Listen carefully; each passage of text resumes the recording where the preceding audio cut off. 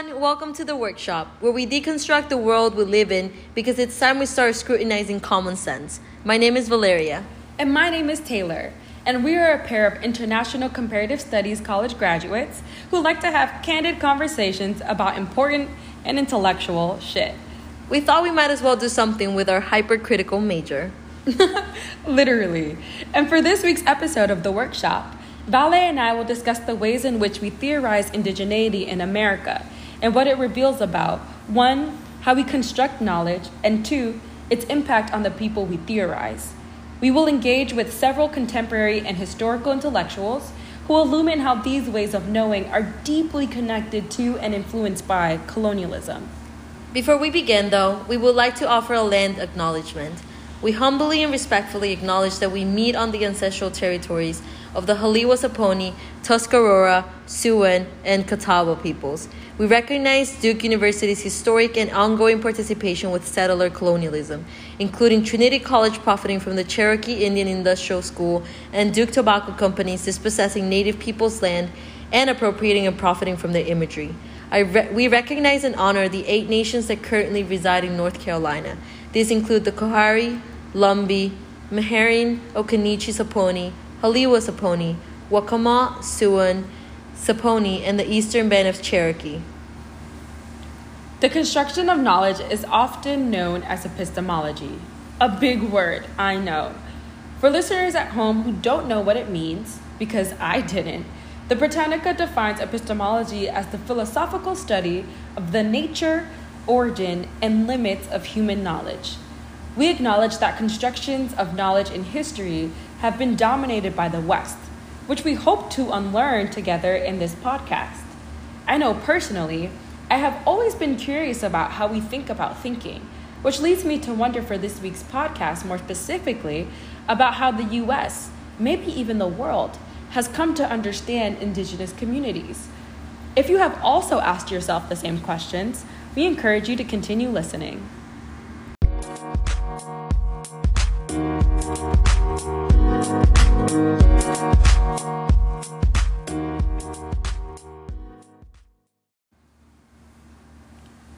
So, Vale, tell me about where the origins of your knowledge come from.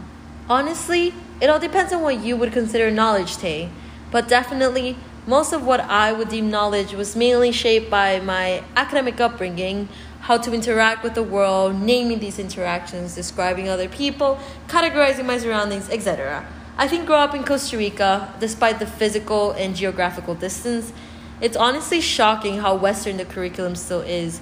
As a Chinese woman, I learned more about the US and Europe than I did about the entire Asian continent. I even learned about Christopher Columbus' ships more than I learned about the local Costa Rican Briuris and Chorotegas, 2 very important indigenous communities back home. Wow. It isn't surprising that even in another country, you found yourself learning more about the West than your actual culture. I think your experience really speaks to the global impact of the West on not only constructing but dispersing knowledge about histories, people, and more. In history, we know that colonizers did this by forcefully imposing religious values, re-educating indigenous people so that they lost their languages, their cultures, and sense of identity, and even through the way that our capitalist system coerces populations to engage in practices that remove them from their traditions. The negative impact of native casinos on indigenous traditions comes to mind.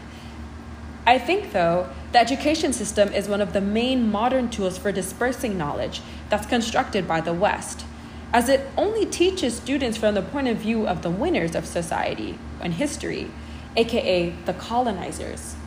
Coming from the US education system, students are rarely taught about the stories of non-colonizers. And if they are, many parents protest that their child's education is not deemed American enough. Which speaks volumes, doesn't it? Yes. Just a couple of weeks ago, a bill was passed that requires all schools to teach Native American history in North Dakota. At first I thought, this is great, and it is. But now I think, who's teaching this history? If the majority of teachers are not equipped with such sort of knowledge, will they teach the history respectfully? Whose text will be read? The ones coming from a white settler perspective, or are we going to learn from Native scholars? And you can see how it starts to reflect on our daily interactions, or on how these power hierarchies become deeply imbued in daily life under the mantle of common sense or knowledge, and we're often not aware of them, which I think is really, really scary. You know, those are great questions to ask if, I'd assume, white people would be teaching that subject without having any experience in doing so, and may possibly end up erasing Native American cultures instead. All of this actually reminds me of Patrick Wolf's article on settler colonialism, a distinctive type of colonialism that aims to do just that, erase minorities so that they are replaced by the colonizers and their ideologies. Wolf is an Australian anthropologist and ethnographer whose work sparked a huge surge in studies of settler colonial societies.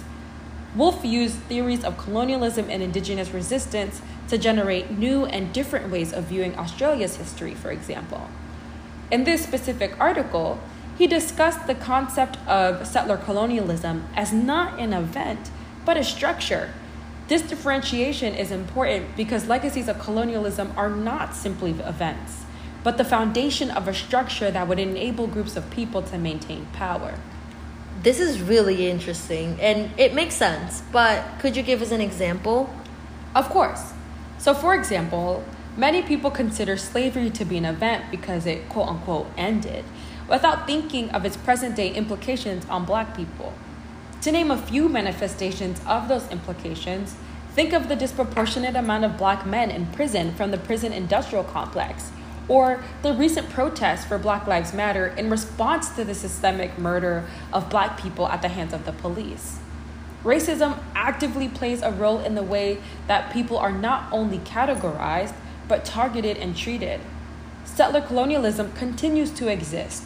It just changes with regimes, and it is foundational to our modern society. I mean, what do you think? I agree. Now that you say, even though we're not Native American, as Black and Asian women, we still suffer a lot from the repercussions of settler colonialism. The white West has had the upper hand in writing history and erasing the narratives of those it does not want to include, many like you and me. Personally, I remember reading Edward Said's Orientalism. In his book, Said sheds light on hidden structural hegemonies of power and knowledge that have been in charge of creating a discourse that constructs, quote-unquote, the Orient as other to Western white culture. Those who are subjected to Orientalism are Eastern societies encompassing places in Asia, Middle East, and North Africa. More specifically, he draws on European culture to illuminate how white culture, more specifically, was able to manage and even reproduce this othering and perpetual construction of the foreigner through academia, popular culture, art, history, which is still prominent today. The Orient, he poses, is a European invention with fatal repercussions to the livelihoods of those who appear to fall into this category, and that continues to bleed into the discourses and structures that exist nowadays. And as you just mentioned, the academic system is extremely influenced by Western knowledge. Mapping this into our topic, I remember a few days ago I read Vine Deloria's text on Custer Died for Your Sins, and his tone and writing style were so brutally honest that every line felt like I was uncovering a new truth. As a Standing Rock Sioux scholar, he was writing from a place that criticized the standard anthropologists and the self-righteousness they carry when they go to Indigenous reservations to, quote, observe, research, verify. The projections and fetishizations become a ritual to publish for academia. There is no genuine interest or openness to learn. Rather, these excursions are treated as summer camping experiments, extractive for the purpose of something like research and progress. The voices of Indigenous people are erased and muted. So much of our knowledge comes from extremely biased and imperialist mindsets. As much as we think of knowledge as this abstract thing, in reality, colonial efforts always, and I mean always, land on the body. Wow, you really went off there, Valet. But I do think you're onto something. Can you tell us a little bit more about how specifically colonialism, as it informs our ways of knowing, maps onto bodies? Yeah, Tay, this is something that I'm really passionate about, so thank you for listening. But to be honest, I feel like you mentioned before, race is a big one, and you really landed there. Wolf, in that same article, I think we read the same article, but he talks about the way that settler colonialism begets race, and how race is not used to acknowledge difference, but to target groups. In other words, bodies are now racialized in this system in an effort to eradicate them and take their territory and agency. We see this today in indigenous communities. Distinct native cultures are grouped together as a race, called, quote-unquote, Indians, a move that allows the U.S., more specifically, to deal with them not as political entities, but as a group of people available for assimilation into the parameters of the state's settler citizenship. These racial systems are created to exclude, whereas indigenous kinship systems are created to include. Right. Because colonizers couldn't care less about acknowledging, let alone celebrating, the ethnic or cultural differences within these groups. Colonizers often regulate bodies to this non-existent category of race. Because although race in itself is non-existent, it becomes important since it has an actual impact on people, their identity, and their perceived race. In the process, we witness the homogenization of different racial groups. Like, for example, enslaved Africans from various tribes of the West Africa were conflated into the racial category of Black. The Lakota of the Sioux people, or the Crow tribe of what we now know today as Montana, were also conflated into this homogenizing racial category of Native American. So you see, settler terminologies now serve as the main vehicle for speaking about indigenous identity. It is important to emphasize the modes of self-determination and kinship, though, that indigenous communities continue to fight for and uphold, even when forced within the structure of settler colonialism. Honestly, it's ironic and sad how we are taught words like epistemology, but not the language to recognize people's distinct cultural and social groups, when Native people have literally always advocated for less homogenizing perceptions of the self and belonging. It's almost like it's intentional. Well, that is the purpose of this podcast, to be honest. We are here to question not only what we are taught to consider as natural, but the words we choose to understand these kinds of questions. You kind of have to do mental gymnastics to get it or understand it, but it is really important work that we should all do.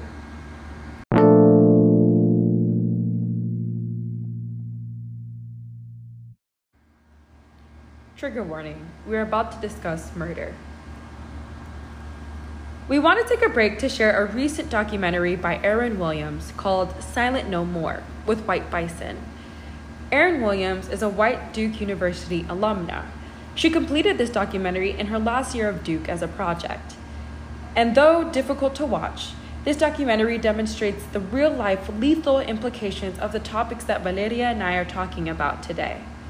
It is difficult to watch, and I also second that it is necessary to inform listeners about the impact that erasure and structural genocide ultimately has on indigenous people in the United States. Erin Williams created this film with the help of White Bison, an American Indian Alaska Native nonprofit charitable organization founded by Don Coihis from the Mohican tribe. The organization's mission is to create and sustain a grassroots wobriety movement. Wobriety comes from the combination of wellness and sobriety. This organization provides culturally based healing to the next 7 generations of indigenous people. The documentary specifically follows the story of murdered and missing indigenous Native American women, featuring interviews from the families of these women as well. In these stories, viewers learn law enforcement's neglect of these cases reflect the discrimination that Native Americans face, as many officers resort to victim-blaming stereotypes to justify what happens to the victims.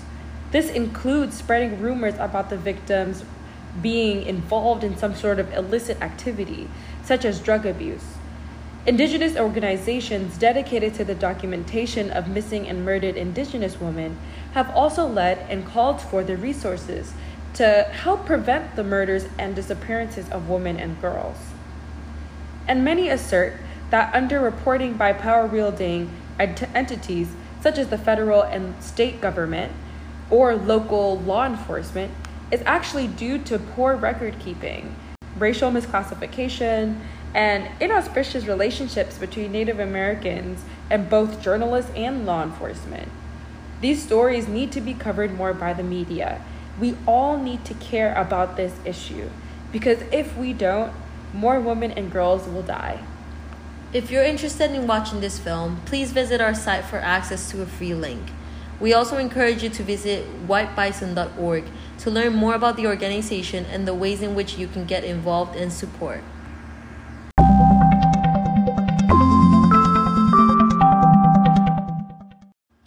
I kind of want to go back to the point you made about the homogenization of the diverse African and indigenous groups residing in the US, or even in America. Tay. Sure. What were you thinking? Like, who do you think is mainly responsible for this homogenization? Like, I know we talked about structures like academia, capitalism, but who creates and upholds them? Who are the modern colonizers? These are some good questions. For one, I think all white people are responsible. Oh my God. Really, Tay? Okay. For real, I say that in jest, but it is partly true when we think of the history and legacy of colonialism. And I want to bring in Jessica Catalina's From Lot to Slots, Money and the Politics of Indigeneity into this conversation. Governing entities in the U.S., occupied by majority white elites, abide by the triangular complex that she names money, property, government. She argues that the reason why indigeneity is ignored in theories of money, property, and government is because these concepts never intended to include them in the first place. If anything, they were made just to legalize the perpetual exclusion of indigenous communities. I think I read the same article. I found really interesting how this complex is in direct correlation to settler colonial logics that continue to plague minorities today. I think there is this misconception of minorities, and specifically indigenous populations, that describes them as villains of civilization, when in reality it's been as natural as apartheid. It forces the grouping of people into binaries, the white and the other, the settler and the native, the savage and the civilized, the good and the evil. Catalino makes that these economic, conceptual, and social exclusions were co-produced and reproduced by juridical and political ones, like the ones you just mentioned. This exclusion of indigeneity in the money, property, and government narrative is not only about segregation, it's about complete isolation and erasure of agency, of othering in every physical, structural, and emotional sense by white elites. And going back to the homogenization of tribes, although each tribe has suffered from distinct types of oppressions, I think what binds them together is the structural segregation of their collective rights and voices, their forceful imposition into the self-constituting other. Even though they were very much alive during the inception of money, property, and government, their place in the settler narrative has always been as those who lacked an inkling of those notions in the first place. Yet I find it inspiring. Actually, empowering is a better word. Indigenous people's resilience and resistance when surviving and challenging the structures and labels forcibly imposed upon them by white settlers. Their adaptability as communities who embrace tradition but are still wise to understanding the changes of the world and self-determining the path they want to engage in. They are land and water protectors, policymakers, and oral communicators. Although they have been the victims of colonization, they do not abide by victimization in this narrative. They're striving for cultural revitalization while also honoring their ancestors, culture, and land. Look at the Secretary Deb Haaland. She's a member of the Pueblo of Laguna and a 35th generation New Mexican. She made history when she became the first Native American to serve as a cabinet secretary and now has a political power to voice decision-making regarding lands in trust for Native communities. This is great.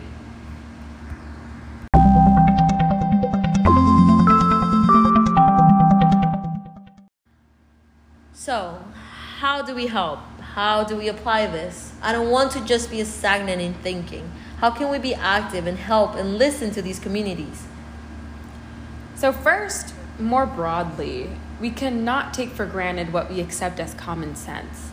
We have to start questioning the things we are taught to consider as natural or instinctual or having always been. That resonates with me a lot. I think I also learned, when I think about Indigenous people more specifically, to refuse to homogenize them. When we can, we should name them and acknowledge that distinct tribes exist not only in North America, but around the world, From the Navajo to the Quechuas, their story lives on in this world.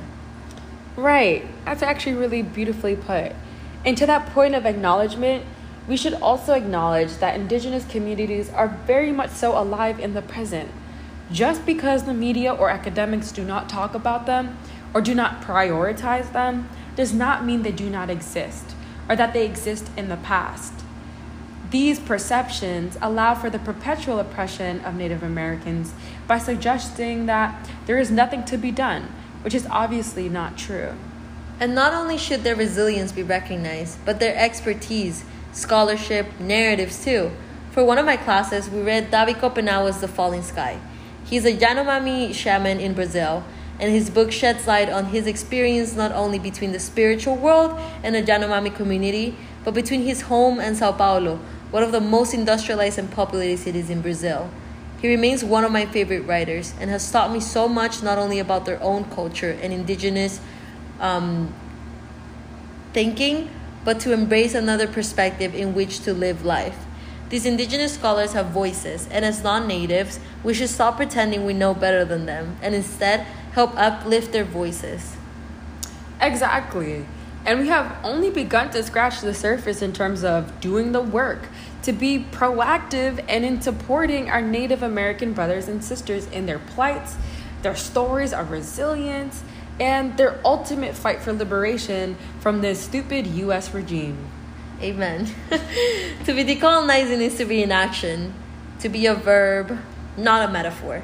As Eve Tuck and Kay Wayne Yang mentioned, we want to separate from the superficially adopted notions of critical methodologies that must be eradicated to uplift a different perspective to human and civil rights. We need one based on new notions of justice, an unsettling one for sure, rather than a complementary one. Decolonization is not a thought or a theory. It is an active process. It is to get out there and do. You know, like Khmer in Sweetgrass reminds us that before doing, this work begins with listening. But to listen, you must first open yourself up to the voices of people who may not look like you and welcome all the discomfort that comes with it. Today, we challenge you to start listening to those voices around you because I'd bet if you took a closer look, you'll find them. Thank you for joining Vale and I on this week's episode of the workshop, and we hope to have you again next week. Bye.